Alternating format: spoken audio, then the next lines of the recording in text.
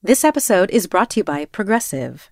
Most of you aren't just listening right now. You're driving, cleaning, and even exercising.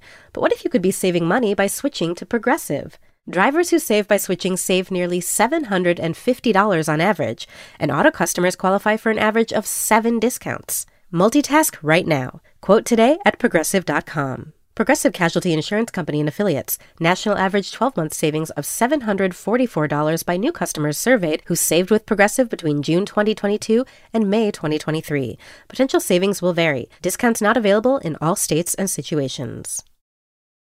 Today's episode is brought to you by Empower. It doesn't matter how much money you have, we all have money questions. Empower is here to answer those questions so you don't have to worry. Take control of your financial future with a real-time dashboard and real-live conversations to empower what's next. Start today at empower.com. Listener supported. WNYC Studios. Hey, Lulu here. Whether we are romping through science, music, politics, technology, or feelings, we seek to leave you seeing the world anew. Radiolab adventures right on the edge of what we think we know, wherever you get podcasts.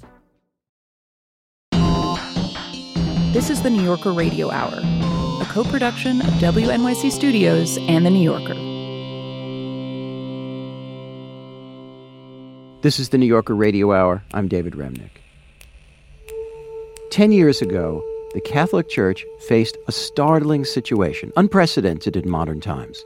The Pope, Pope Benedict, resigned. And when his successor was appointed, Pope Francis, he too was a break from the past. He was the first pope from Latin America, in fact, the first non-European pope for a millennium. And Francis seemed far more willing to engage with contemporary problems. He wrote an encyclical, a letter to the faithful, on the climate emergency, talking about consumerism and irresponsible development. Francis also struck a very different tone on gay rights. But as much as Francis has been more open than previous popes on a series of issues, the reaction against him from traditionalists has been all the more outspoken and truly angry at times. How exactly did the culture wars come to the Vatican and the Catholic Church? Paul Elie just published a piece about a decade of Francis's leadership.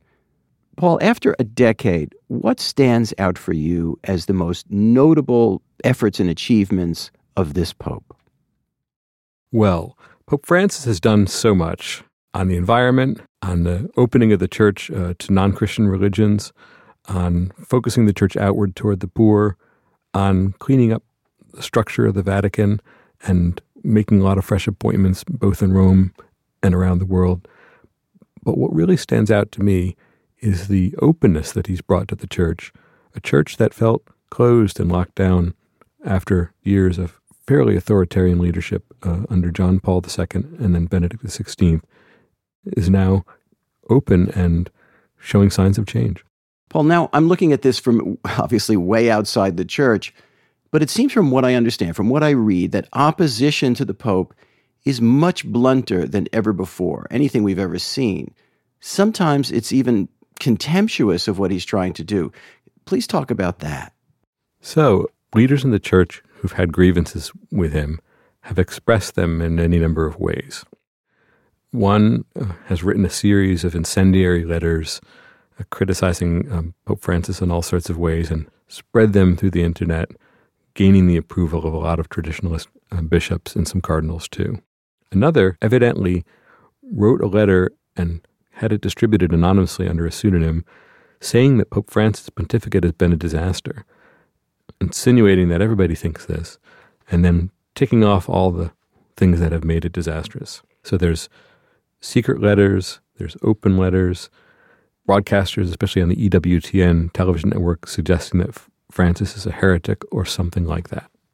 Now, in their opposition to Pope Francis, the traditionalists have a lot on their side. They really believe that he's wrong to relax and open things up in the way that he's done. They've got a lot of doctrine, a lot of history, and a pretty strong precedent of the two previous popes on their side. And on top of that, and this is the real twist, they're opposing Francis in a church that, because he's made it more open, they're free to do so. He's not shutting them down in the way that one of his predecessors might. So they're taking advantage of the open church that he's brought about and using that openness to openly criticize him. Paul, you spoke with a number of people in different relations to the church while writing about Francis, including a bishop in the state of Connecticut. Tell me about him. When people in the church talk about the next generation of leaders in the church in big archdioceses like New York, the name Frank Caggiano often comes up. I first met Bishop Caggiano, who's now the Bishop of Bridgeport, when I was reporting an article on clerical sex abuse for the magazine a few years back. He's a native of Brooklyn, where I live, and spent years in various positions in the church in New York, really getting to know the nuts and bolts of how a big city church works. For all that, and through his participation in various World Youth Days, he's got his eye on the next generation of people in the church's future. Bishop Frank, you said, and this was on your podcast, that Pope Francis has been a counterbalance to Pope John Paul II and to Pope Benedict XVI. What do you mean by that?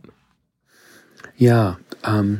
Pope John Paul, who is now among the saints, he very much made a priority the clarity of the teaching of what the church holds. And it was sorely needed when he became Pope. And Pope Benedict, his genius, God rest his soul, was that he was a master catechist.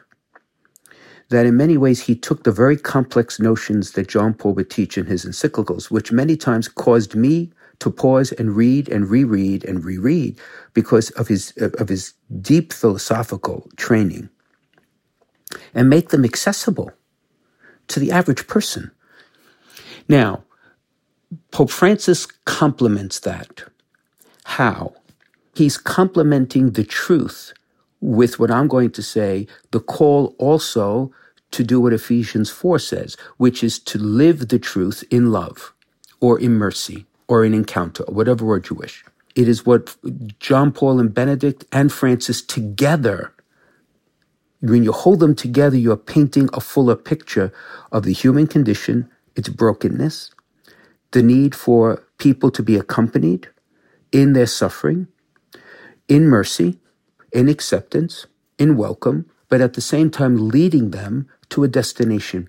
And unfortunately, we live in a time where people are not comfortable seeing the full picture, but would like to emphasize only half the picture. And that's when we kind of get into trouble. But on to particular conflicts. I mean, Pope Francis has done things that you could understand why other bishops would respond to him. Mm-hmm. His position on gay people, he's leaving the teaching alone, but suggested in various ways that there's got to be a much more open pastoral outreach towards gay people. Is that effective in your view? Well, I think it's a long-standing position of the church. I think what's new, if there's something new, is that he is highlighting it as a pastoral priority. But I think, for example, the fact that even the Catechism of the Church speaks of the need to welcome those who have same-sex attraction, gay, lesbian, Catholics, and others. And it also speaks of the sin of discrimination against those who may be gay or lesbian or any sort of discrimination of any type. It's clear. I think where the difficulty has been is how do you do that in a way where we're not just giving lip service to say you are welcome, but also we engage in the issues that really burn in their hearts. And how do we respond to those without necessarily abandoning what the church has held as its teachings for centuries? That is where you have this legitimate disagreement among voices in the church. Pope Francis has spoken to the need for the church to involve women in leadership roles more.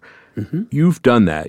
You've gone boldly. You've named a woman, Eleanor Sowers, as the parish life coordinator at St. Anthony of Padua in Fairfield. Now that's essentially she's the person in charge of the parish. What should Pope Francis be doing along these lines to bring women into greater leadership roles in the church? Well, you know what, Paul? I think if you look at the record of what he has done, even at the Vatican, he is beginning to put women in significant positions of leadership. For example, Sister Natalie's in the Synod office. Sister Natalie Bécourt, right? Yes. She is a voting member of the Synod. That's the first, to my knowledge, in history, that she is a full voting member. This is the Synod of Bishops, which has to do with the appointment of bishops and with other clergy, is that right? Correct, right? And with the Synod on synodality, when she sits at the Synod, she will be voting as an equal to the bishops, which is a first. To what extent can we see it growing? Can we see Sister Natalie leading the Congregation for Bishops, or a woman like her becoming a bishop at some point? My hunch is that would not happen anytime soon. So just to be clear, this is all that you're setting out is based on the understanding that the ordained ministry is going to be restricted to men, and so men are priests, and then men can be bishops. So if you're going to look for roles for women, it's going to be non-ordained roles. Yeah, I do not envision that, for whatever reason. I mean, we could talk about it too if you wish, but I do not imagine that women would be called to ordained priesthood in the Catholic Church. And one could argue the pros and cons of that. I think there are theological reasons for that. I do not imagine that happening. Certainly not my lifetime. I'm 64 years old. It is not going to happen in the next, 20 years or 25 years that I have left. That is not going to happen. This is the New Yorker Radio Hour. More to come.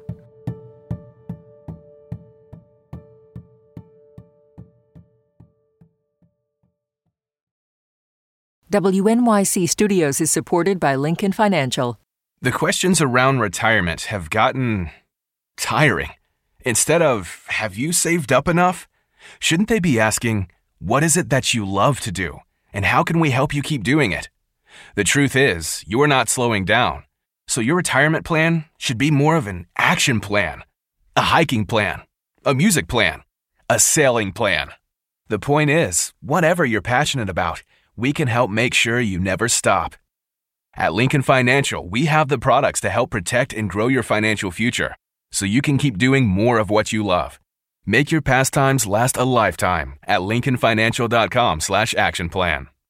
Lincoln Financial Group, marketing name for Lincoln National Corporation and its insurance companies, and broker/dealer affiliate Lincoln Financial Distributors, Inc., copyright 2024, Lincoln National Corporation.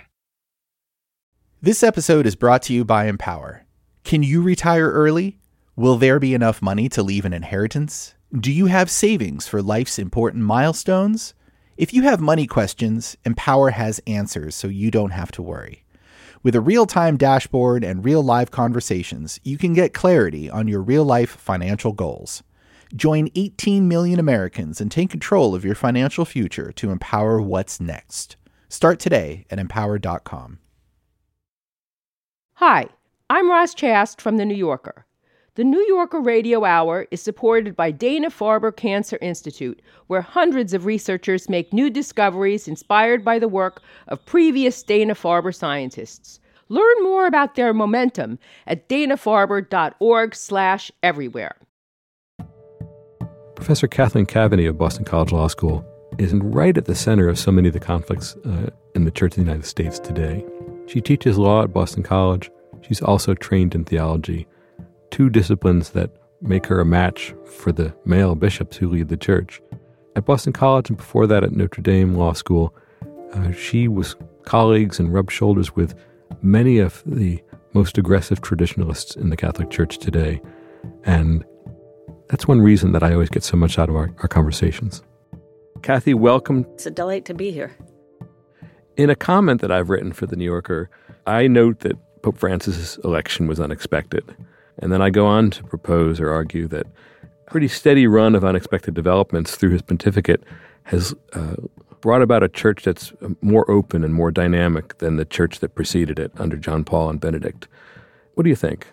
I think that the mark of, remember, from John Paul through Benedict, you had almost an extended papacy under much the same vision, because Benedict was such an enormous part of John Paul II's, intellectual program. Not that they didn't have differences. He was working for him. He was working prefect for him. of the Congregation for Doctrine, and they were elbow to elbow, I guess. Right. And then when people got Benedict, they thought, well, we're just going to continue in this line for the immediate future. I mean, it could have continued from 2005 to late 2022, right? He died on December 31st. Benedict did, that is. So when Francis comes in and isn't out of that mode, is someone who really didn't expect to be Pope. My image of Francis is the image they had of him sort of sitting on the subway, in Argentina and, just going about his business as a cardinal who was focusing on, caring for the poor in his own region. And then, so that's a great image. And he's wearing black. I think he's wearing a dark overcoat. He's got bags under his eyes. The subway looks much like the subway in New York.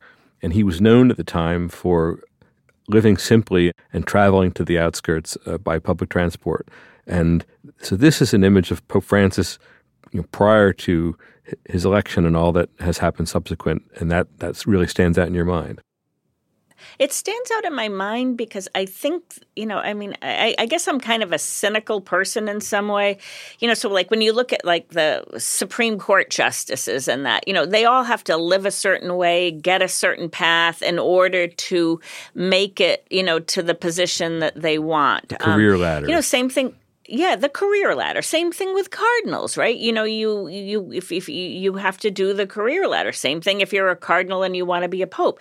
And this is someone who was not living this life because he had ambitions of being pope. He thought his chance was over. So he was living how he thought he should live before God. And that was simply in an encounter with the poor. You've written that since Francis was elected 10 years ago, we've seen a divide among the U.S. bishops, not between liberals and conservatives so much as between what you call culture warrior bishops and culture of encounter bishops.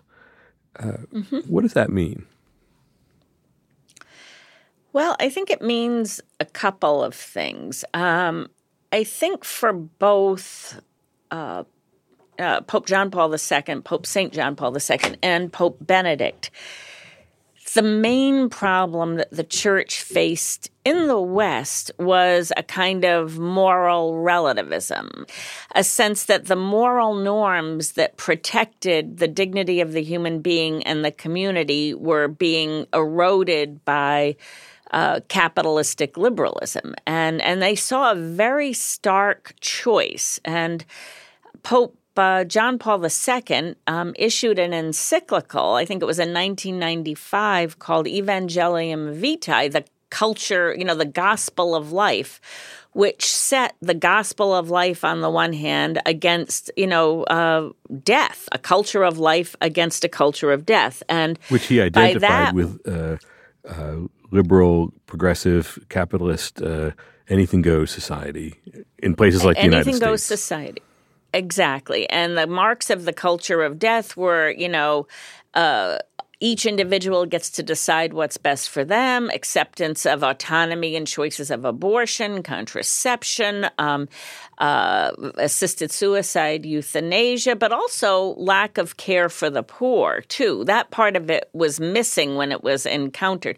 And versus a culture of life, which prohibited behavior like abortion and euthanasia, but also provided support for the vulnerable, great support for families. So, what happened in the United States was that the culture wars that were marking the United States were kind of fused with John Paul II's culture of life versus culture of death and parceled out to each party. So many bishops, many conservative Catholics saw the Republican Party as advancing the culture of life and the Democratic Party as the culture of death.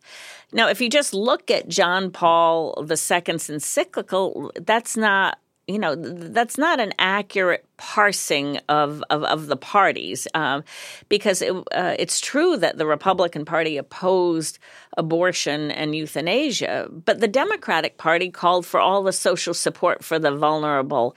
But that's how it got configured in the U.S. Culture of life, Republican Party. Culture of death, Democratic Party. And then once you have that as your frame, then some bishops start to enforce that frame, sometimes by threatening to deny communion, as we've seen happen. So those are the culture warrior bishops, taking a diminished reading of John Paul II's vision and applying it to American politics.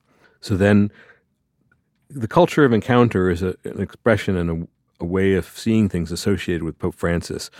Can you explain that and then how it works itself out in the mission of certain of the bishops that Francis has appointed?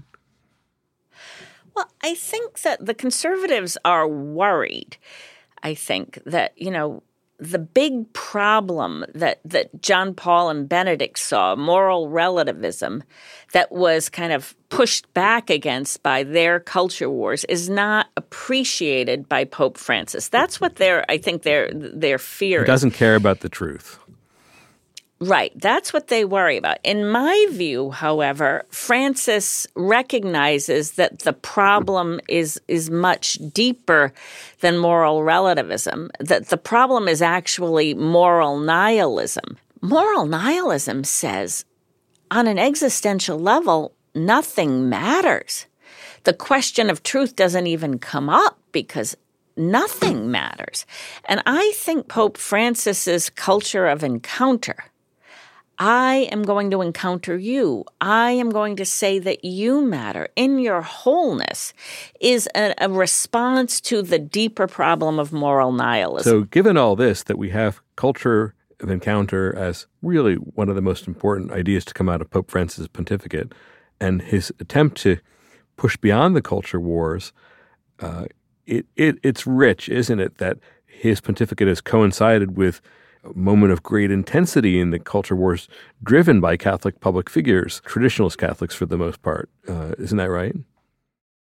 Yeah, I think, I think some of this is, is a parochialism of America. North America, not the whole America, but the North American bishops, I think, have see the world, not all of them, but, through the frame of American politics. And because the culture of life versus culture of death had gotten fed into American politics, they can't see how what Pope Francis is doing in the culture of encounter is actually a continuation in a new context, in some ways, of what Pope John Paul II was doing. They view him as an opposition to that. And that's the problem, right? Because what happened is Pope Francis looks like he, unlocked Pandora's box and is allowing conversation about things that they don't think that people should talk about. He's also, I think, decentering academic theology in a helpful way. What he is ultimately saying is something that the Church teaches, which is faith is an encounter with a human person. Faith is an encounter with Jesus Christ, mediated by the Church. But there's a reality here. Faith isn't simply repeating a proposition that's included in the catechism that on its own isn't life-giving. So Pope Francis recognizes that the Church isn't dead. The Church is the living faith of the dead, not the dead faith of the living. That's Kathleen Kavanagh, a professor in theology and law at Boston College. And we heard earlier from Bishop Frank Caggiano. Paul Eli has written for The New Yorker since 2014, and he's a senior fellow at Georgetown University. You can read him on Pope Francis and much more at newyorker.com. That's our program for today. Thanks for listening. See you next time. The New Yorker Radio Hour is a co-production of WNYC Studios and The New Yorker. Our theme music was composed and performed by Meryl Garbes of Tune Yards, with additional music by Alexis Quadrado and Louis Mitchell. This episode was produced by Max Balton, Brita Green, Adam Howard, Kalalia, David Krasnow, Jeffrey Masters, Louis Mitchell, and Ngofen Mputubuele, with guidance from Emily Botine and assistance from Harrison Keithline and Meher Bhatia. The New Yorker Radio Hour is supported in part by the Chirina Endowment Fund.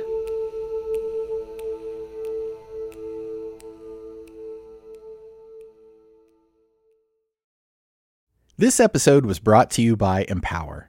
Are you ready for life's important milestones? What will your retirement look like?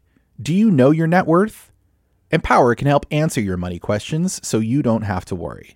With a real-time dashboard and real-live conversations, you can get clarity on your real-life financial goals. Join 18 million Americans and take control of your financial future to empower what's next. Start today at empower.com.